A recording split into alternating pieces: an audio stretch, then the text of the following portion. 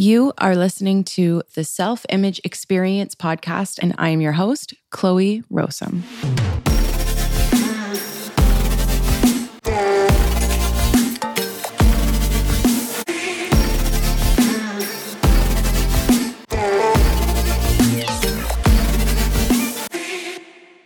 Week 2, episode number 2. Here we go. So today's episode is going to be a bit of a continuation from last week. So I talked about why your self-image is so important.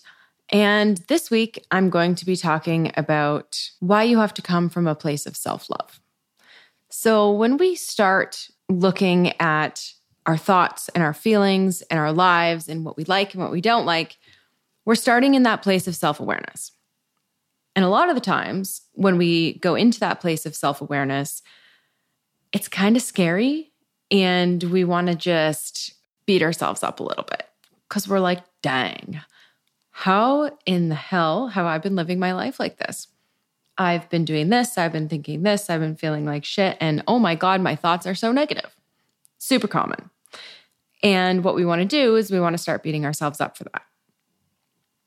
And so we also, when we come to that place of self-awareness and we're looking at ourselves in a very objective way, we tend to want to change things right away.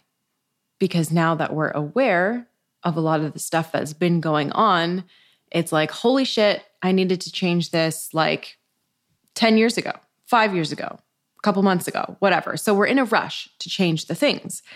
And so this is where we kind of get into trouble because we go straight for trying to change all of the symptoms. And a lot of the times we do it without realizing. We think we're aware, so now we're changing it. But there's one key piece that we need to do before we can go ahead and start changing all these things. And that's acceptance. And the acceptance part is so important for two main reasons. Because when we come from a place of acceptance, that means that we're acknowledging, like, this is where I am and I'm willing to be here. And that has to come from a place of self-love. Because if you come at your journey from a place of love, there's going to be compassion, acceptance, and understanding, and doing it for the right reasons versus doing it for the wrong reasons because you're unhappy and you just want to change it. So they sound very similar, but there is a big difference. And so that's what I want to talk about today, because this place that you come from can make all the difference in the results that you end up creating for yourself. So that's what I want to talk about today, is how you can come from a place, if you're just starting your journey, or even if you are somewhere along your journey, how you can implement unconditional love for yourself. I don't think a lot of us actually come from this place. Even when we're making changes that are changes in our lives that are, in a way, caring for ourselves, which you would argue, okay, that is from a loving place. It's not necessarily from a loving place, because let's look at it this way. Let's say you're going to the gym. Easy example.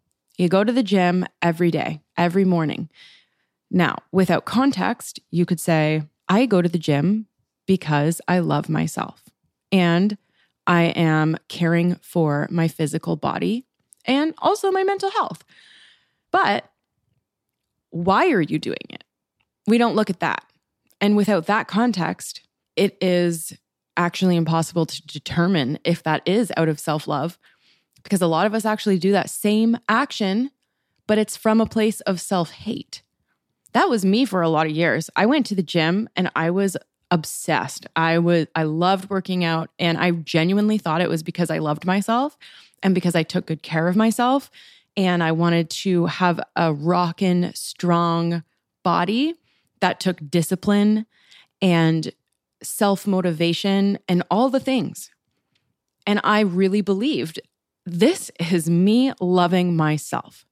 But looking back, the reasons that I really went to the gym and exercised in the magnitude that I did was because I really didn't love myself. I went because I hated the way that I looked when I started. I went because I wanted so badly to look a different way than I did. And yes, I created the result that I wanted, but I definitely didn't come from a place of love. So what you might say, well, why does it matter if you can still achieve that same result? And the reason that it matters is because then I came out on the other side of it, all that hard work, all that dedication, all of the things that I sacrificed along the way to have exactly what I wanted. And guess what? I still felt the same way inside. I could look in the mirror and say, yeah, I have a six-pack. I can run very quickly. I can lift a lot of weight and I'm strong and I'm beautiful. But here's the thing, is that I didn't feel that way. I would still look in the mirror and pick everything apart. And I would still go to the gym because I still didn't look perfect enough. And I still didn't have my own back because if something external to me, I felt that I wasn't, meeting the standards of other people, well, I definitely didn't have my own back. I still didn't love myself, even with that result. And that's why it's so important to have this before you even go and do the actions. Because yes, you can still do the action. You can insert going to the gym from my example with anything that you are currently experiencing. Maybe you are doing the action that you think is self-care or is getting you the result that you want. But what place are you coming from? Because that is so important. And the example I gave is an example of why that is so important. So explore that for your own situation and for what you are trying to implement in your own life.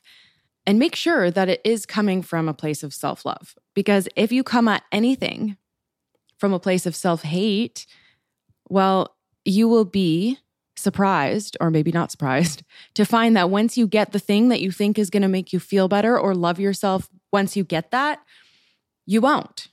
You won't, because it's not the thing outside of you or the result that you've created that is supposed to be giving you your happiness or your feel good or your sense of love for yourself.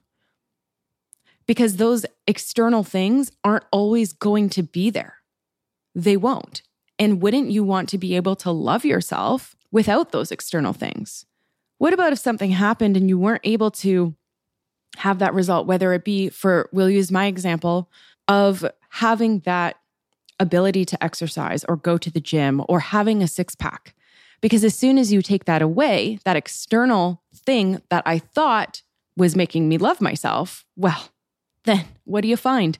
You find that then you hate yourself again. So imagine if you were to be able to love yourself unconditionally. There are no conditions. You can go to the gym or you can not go to the gym. And guess what? You'll still love yourself. You can have a six-pack or you can have a six-pack of rolls. And guess what? You can still love yourself. Wouldn't that be so much better than attributing your self-love to external things or certain situations or having the conditions put on that? It would be so much better. And it is so much better. So that leads me into explaining ways that you can love yourself unconditionally. And first, I really do want you to explore in your own life where you're putting conditions on your love. Where do you give yourself limitations in when you feel like you love yourself compared to when you feel like you don't? When are the times where you feel successful and happy and you're attributing those feelings to things outside of you? And when do you feel loved and worthy? And is it always when it's something external, when you've achieved something or when you look a certain way or when you do a certain thing? Explore that and see what that looks like for you right now. That's a really good starting point. All right, my friends, that is it for this week's episode.